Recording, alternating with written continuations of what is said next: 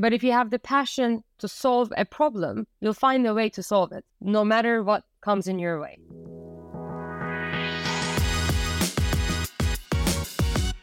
Welcome back to 40-Minute Mentor, the podcast on a mission to raise aspirations and inspire the next generation of category-defining founders. From purpose-led entrepreneurs to Olympic champions, you'll learn firsthand from what it takes to be a successful leader, all in just 40 minutes. In today's VC feature series, we're joined by Zeynep Yavuz, FinTech partner at General Catalyst. General Catalyst is a top-tier VC that invests from early stage through to growth equity stages. With over $28 billion of assets under management, the firm has backed some of the world's biggest tech companies, including Airbnb, Warby Parker, and Stripe. Having grown up in Turkey with entrepreneur parents, Zeynep saw firsthand that a more mature VC ecosystem in the country could have been really transformative to her parents' tech company. So to be part of that change, she focuses on fintech and crypto investments on a global scale, and particularly with a focus on emerging markets. I'm super excited to dig more into Zeynep's background, her route into VC, and get her candid advice for any founders that are currently fundraising. So Zeynep, thank you for joining us on 40-Minute Mentor. How are you today? Doing really well. Thank you for having me. Oh, it's a great pleasure. Well, we're going to warm you up with some quick fire questions, if that's okay. Please finish the following sentences after me. My first ever investment was... a capital market software company called ITRS. I invested in ITRS when I was at TA. It was a profitable growth business, and also it was my first introduction to financial technology. Oh, amazing. Good stuff. And the deal I am most proud of is? That's a tricky one because it's hard to call out one, but I'd say that I'm particularly proud of my investments that have a positive impact in people's lives, and this is what motivated me to join World Remit as well as an operator and invest in companies like Yoko, which is a POS in South Africa that's empowering small business owners, or Cosmos that enables unbanked people to collect their wages digitally. I think that's one of the most amazing things about technology, isn't it? And being an investor is nowadays there are so many purpose-driven companies that are having a really positive impact on the world. Those two things can go hand in hand, can't they? Great scale and commercial impact, but also doing really good. Thank you for sharing that. I wish I would have invested in... Having worked in cross-border payments, I really am super excited about the potential for changing payments infrastructure, particularly in cross-border payments. I think I'm just amazed by what Circle has achieved by creating USDC and the future for that company. That's a great answer. We're looking forward to talking a bit more about all things fintech and crypto as the conversation goes on, but thank you for that. The hardest part of being in VC is? There are no levers to pull in VC. My background is in operating and it's in private equity. And in both of them, you're quite hands-on. In venture, you can't really do that. You partner with the founder and you take a leap of faith in that founder. And that's kind of the beauty of it too, because you get to partner with truly exceptional people. But I'd say that's one difficulty of being a venture investor. And I think it's changing slightly as well, as venture investors are becoming more active advisors to their portfolio companies. Final question. The one thing I'd like to change about VC is? More VC investors were focused on building truly enduring companies.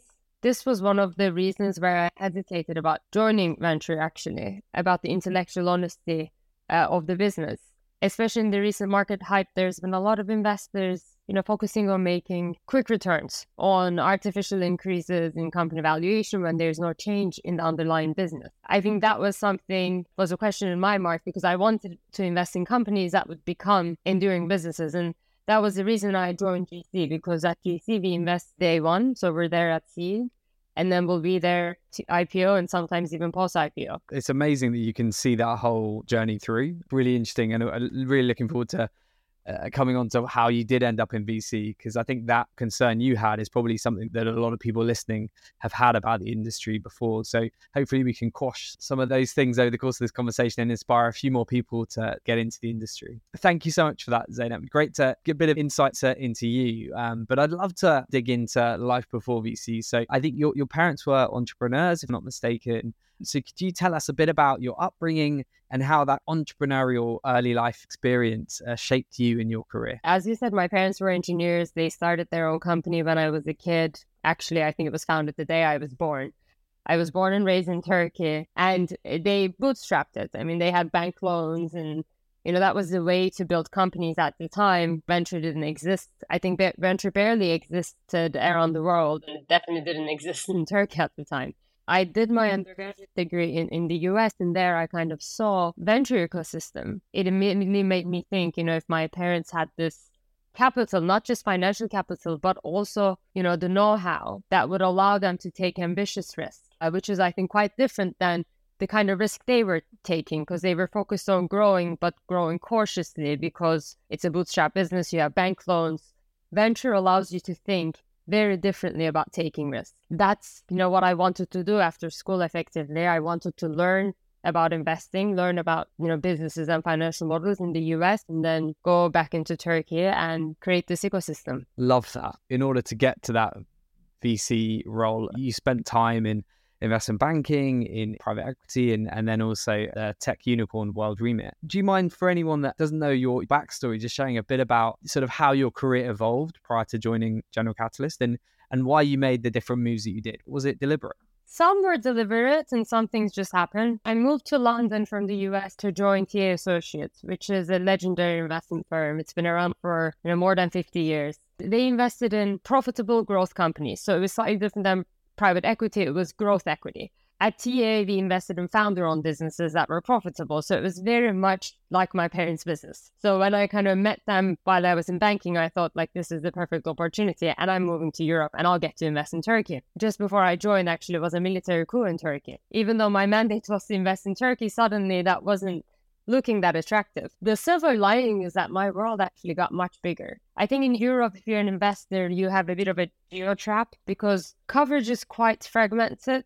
The companies, the founders, and you end up specializing in certain regions, which couldn't be the case for me. So I really focused on certain sectors, and I really built my intellect in those sectors, which I believe is super important, especially when you're doing early stage investing, to have a product mindset. So that's what I did. TA, I focused on investing in financial technology companies across Europe. I worked with fast-growing, profitable businesses. What I really wanted was to get more exposure to these companies that were kind of changing the world, is how I would define them. And World Remit was one of them. We had the huge honor of having the late, great co-founder of World Remit, Catherine Wines, on the podcast a few years back. And she actually became a bit of a mentor to me before she sadly passed. So we know a little bit about the kind of what a great business it is and what an impact it's had in the world. I know you specifically joined because you really wanted to get that operator experience under your belt to help you better support entrepreneurs. So do you mind sharing a bit more about your time at World Remit and how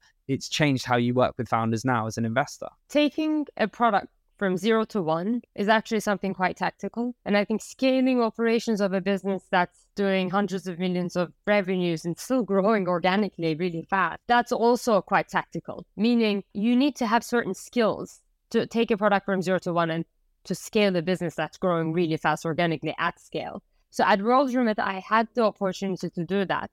And because I was at a growth business, I got to learn from amazing operators. I worked really closely with Arno Lozo and Brion Corcoran. They were the CEOs of the company. They taught me how to scale from an organization perspective, so org design and people, scaling product teams, scaling technology, scaling marketing. But also, my other responsibility was to launch new consumer products in Africa.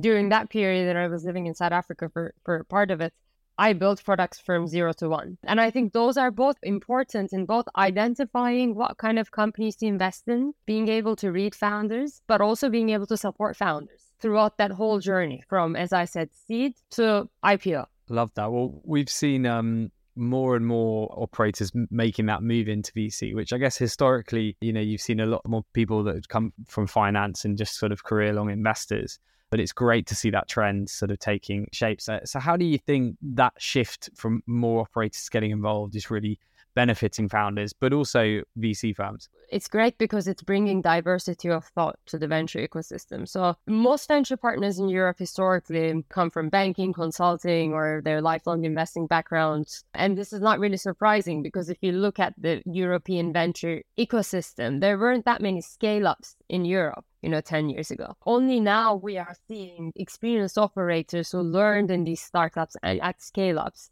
now leaving to join venture firms to share their experience. So I don't think either one is better, but what matters is the diversity of thought. So that's why I love, having more operators joining the VC side. That's great to hear. Yeah, the combination is definitely very powerful. Well, you're now at General Catalyst, so you joined after your time at Remit. So your focus is fintech and crypto. So tell us a bit about why it was that GC stood out to you and why the focus on fintech and crypto.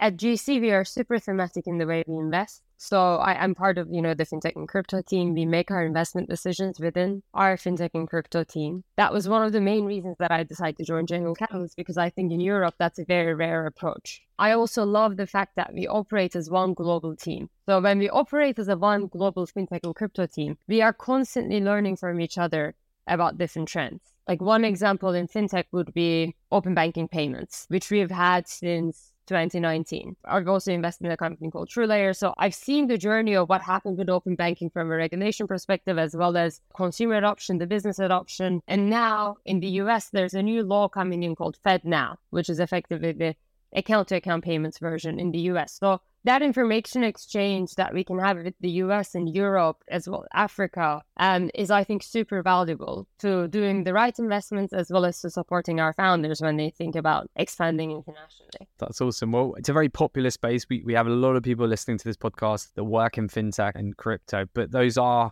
areas and industries that have been hit by the economic downturn. I'd love to get your thoughts, particularly for anyone that's maybe questioning being in the industry. Why are you still bullish about investing in that space? And what other areas are you really excited about? There has definitely been a correction in valuations. The thing I know, kind of having done investing, is venture as an asset class, it should be recession-proof, because we're investing behind certain trends like e-commerce or cloud or now AI. And these trends are so big that they will move mountains. And if there's a market downturn, it's not really going to matter at the early stages of investing in company building. So from that perspective, I really focus on a few trends in fintech that excite me. And I think the market timing matters for that. Like, for example, when interest rates are rising, cash is more valuable. So what are some software tools that are in the market to help businesses, both SMEs and enterprises, manage cash? That's one way of thinking about it. The other way of thinking about it is if you look at the success stories that we've had in Europe within fintech, a lot of them have been in consumer. We have Monzo, Revolut, TransferWise, WorldRemit. These companies had to build their financial infrastructures in-house. A lot of their payments operating systems, fraud, compliance, because they didn't really have third-party tools that they could purchase. So now we're seeing a number of operators who built these, internally at, let's say, Revolut or WorldRemit, and now leaving and productizing it. And because of that, there's going to be a new generation of fintech companies emerging in Europe that will actually be enterprise software, not consumer facing. No, we've definitely seen that, I guess, in terms of the sorts of searches that we've worked on. Some of the most exciting ones and the most exciting companies are in that B2B SaaS enterprise space. Very exciting times ahead. And it's great to hear how positive you are on the opportunities for anyone that's in that space at the moment. We're also going to have a lot of people listening that may be operators in fintech or tech in general that are looking to make the same move as you into the VC space, which historically has been a difficult path for many to get into. So what advice do you have for anyone that's in this space at the moment looking to become a VC from an operator background? I'd say get involved. That's what I did. As an operator, you have so much value that you can actually give to these founders, because I would say some of the founders, especially at the ideating stage, they can find speaking to investors threatening. They are looking for people with certain specific industry expertise, which the operators have. And especially operators that are more operating at the mid-levels of the company have more of that particular expertise.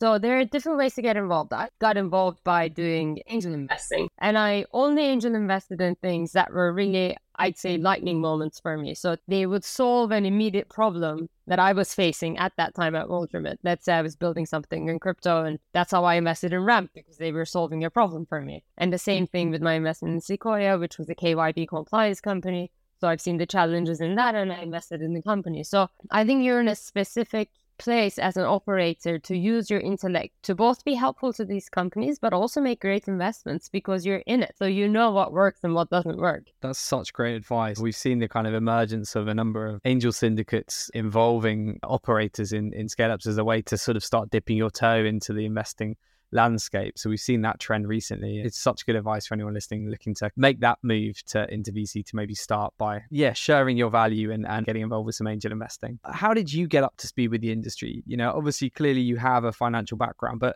when you first started, what helped you get up the learning curve quicker? Being operating in payments, which is a very broad area, helped me, because if you think about payments, it's a very big part of the financial sector. So it's not just processing of payments, but it's also compliance. It's also financial operations, so FinOps. And also I had a lot of exposure to crypto, having worked in cross-border payments. Really picking a few points that you're passionate about and picking wider ones rather than focusing on a single sub-theme is helpful to get up to speed with, any sector that you want to focus on. It's really, really great advice. Thank you, Zeynep. There are going to be people that are using your mentorship to good effect to start interviewing with VCs. And obviously GC is a, hugely respected fund. So for anyone that might be thinking about applying to join the business, how would you describe the culture? Have you got any advice for someone that's been through that interview process relatively recently? Any tips or pointers for anyone that might be looking to get involved? So GC as a firm is an incredibly collaborative firm. That's why we also pride ourselves in specializing in certain topics, because we constantly collaborate with my other partners in both making investment decisions, but also supporting our companies. I think curiosity is probably, in my point of view, the most important value that we have at GC, because it's effectively our curiosity that makes us become experts on certain topics and also identify new topics. Like, for example, merging of FinTech and crypto strategy was a key decision for us that we did at the end of last year. Our point of view on crypto is still incredibly bullish, especially from a financial infrastructure perspective. So I'd say be curious, be bold, be collaborative. Love that advice. Great traits. And hopefully that helps anyone that's looking to apply. I know you're based in London, but focus on investments across Europe, but also with early stage companies in emerging markets. So how do you find navigating this broad, multiple different markets? And why would you say it's a great time for fellow investors to be sort of focusing their attention on emerging markets specifically?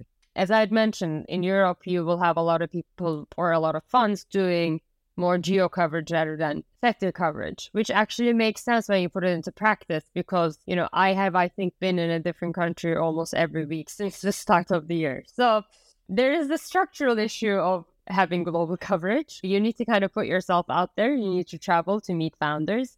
But also after COVID, since we've moved to Zoom, that's made things very, easy in terms of working with founders and meeting founders. From my perspective, rather be thematic and not be, stuck in one geography, because if I see a trend that's emerging in Europe, it's very likely that something similar is happening in Africa. Let's say what happened with POSs in Europe is now starting to happen in Africa, which has a completely different fintech infrastructure that is mobile money. So you need to know the particularities of each region, and you need to make the time and effort to go visit, build a network there. I still prefer to invest the way that we invest, because I feel that we are a lot more helpful to our founders in defining their company strategy. Really interesting. Thank you, Zeynep. I know it's a bit like picking your favorite child. Are there any particular emerging market startups that you're really excited about at the moment? If so, why? So I can't call out one startup, but I'll say one theme, which is crypto cross-border payments. I've seen this in Nigeria, which is now, there's a big adoption of crypto, not for consumer payments, but particularly for business payments. The other, from a consumer perspective, what's interesting for me is effectively democratizing US dollars, so giving access to USDC. A lot of emerging markets have capital controls, which make it difficult for both people, but more so the businesses, to have access to foreign currency and to pay for their suppliers, typically that are international, because these are emerging markets, so they're heavily import dependent. So that's a core topic for me, because I think that truly believe that crypto will change payments and financial infrastructure. And I think that's going to be starting in emerging markets, because there it's a hair of fire problem. I'm constantly meeting companies in Nigeria, also some in Latin America, that are solving for this. Amazing. Sounds like an area to really watch, an amazing opportunity for some of those emerging market founders and startups out there. So looking forward to seeing how that trend develops. You've clearly worked with some absolutely incredible and really stellar founders, the likes of TrueLayer and Taxstone, and you mentioned Ramp and various others over the years. There are going to be founders that are aspiring to build businesses those scale that are listening to this. So when it comes to assessing founders and their business models, when people pitch to you, what is it you're particularly looking for? And yeah, have you got any advice for anyone that might be in that phase at the moment? It's really all about the founder. If you're at the phase of building a company and you're just starting, I think it's important to answer the question why. Like, why are you starting this business? I think that is just so much more important than the product, the market, the business model. None of that matters. I think that why, your motivation, your passion, is pretty much everything. Because once you start building something, it's quite likely that you're going to have a number of pivots. But if you have the passion to solve a problem, you'll find a way to solve it, no matter what comes in your way. So when I meet founders, when I meet companies, there are different approaches I have to investing. It can be the lightning moment, which means that it's solving an immediate product problem I have.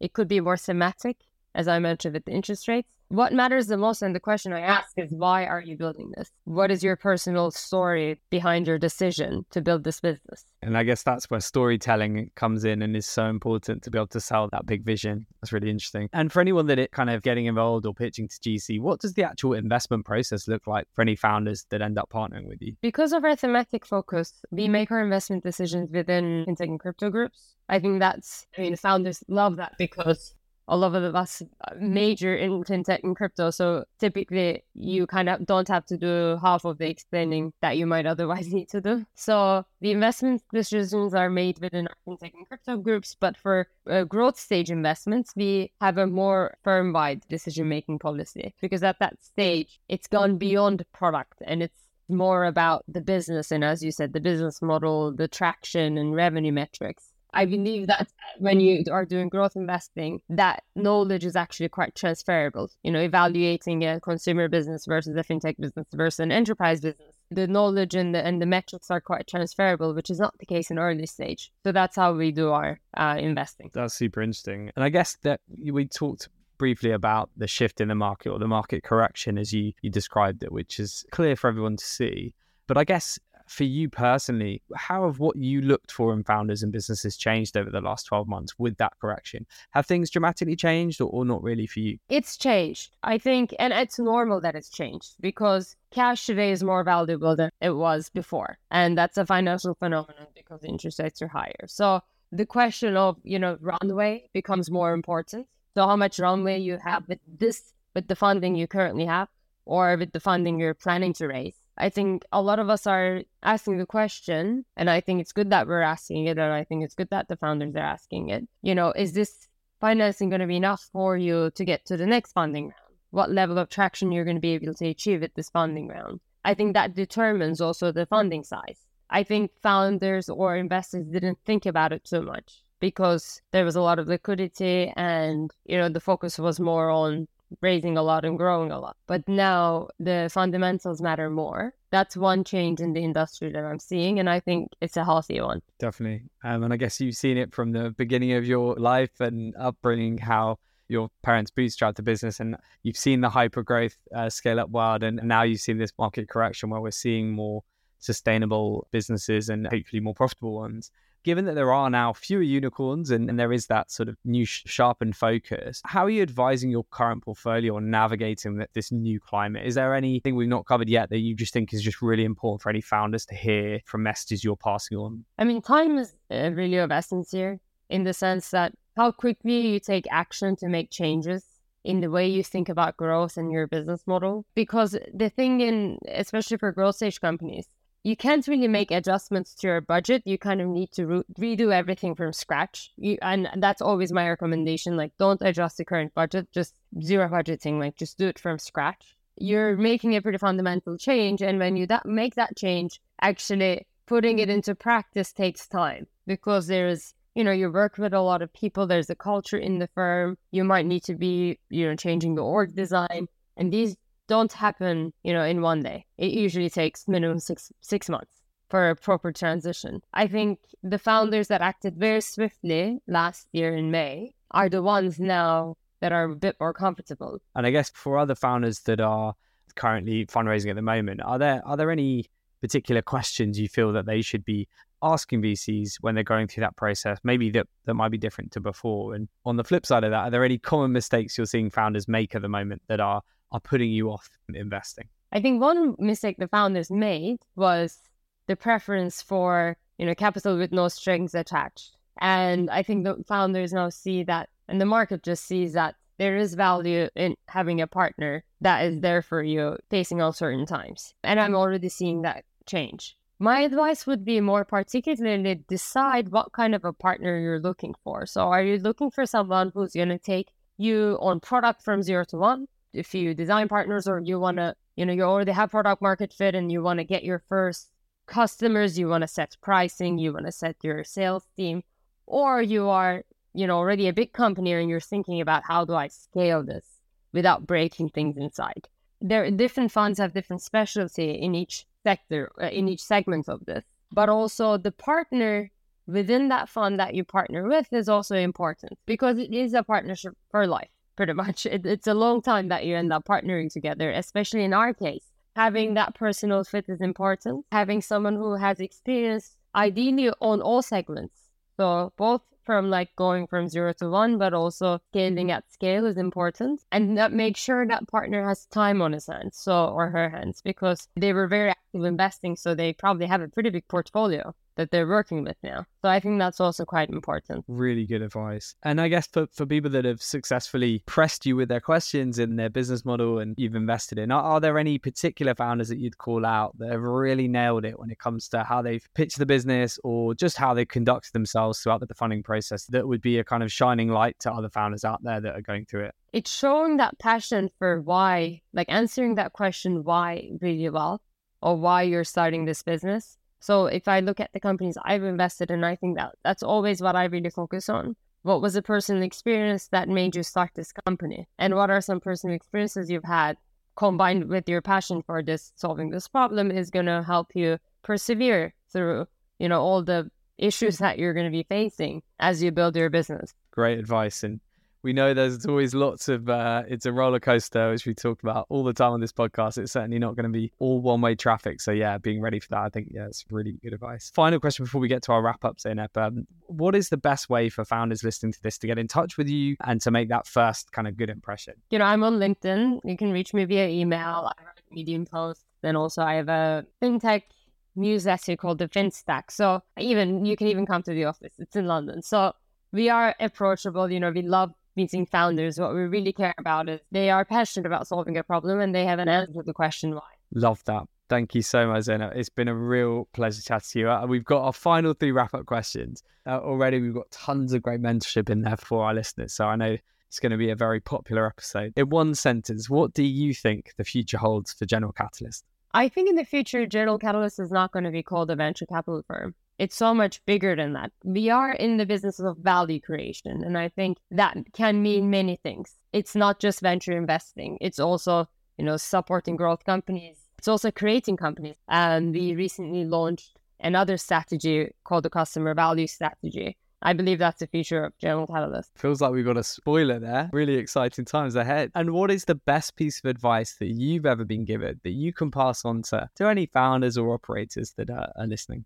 It's the best time to build a company. The founders that are in the market today, they're operating in an incredible talent market, particularly in Europe. It's also a time when they're going to have to focus on fundamentals. They're going to be more efficient with their cash. And I think they're going to be grateful for that they haven't spent so much to get to product market fit or initial signs of distribution success. And I advise them to partner with, long-term patient capital who are focused on building these enduring companies. Love it. Thank you very much, Zeynep. You've got a lot of people excited and nodding along there, I'm sure. So now is the time to get stuck in. And finally, this podcast is called 40 Minute Mentor. So I have to ask, if you could be mentored by anyone, dead or alive, who would it be and why? It would be Indra Nooyi, who is the former CEO of Pepsi and chairman. Highly recommend reading her book called My Life in Full. I participated in one of her lectures during my MBA at Harvard, and she is She's just an inspirational woman and had commitment to diversity of workforce and also healthy products at Pepsi, which was definitely at the time not a trend. And he really talks about also the values of family in her life and how she couldn't have done it without, her values and family. So yeah, she's an incredible woman. Thank you so much, Zeynep. Been a real privilege to chat to you. Thank you so much for coming on the 40-Minute Mentor and sharing your career story and amazing advice with our listeners. Wishing you all the very best for the year ahead. And thank you again for coming on. Thank you.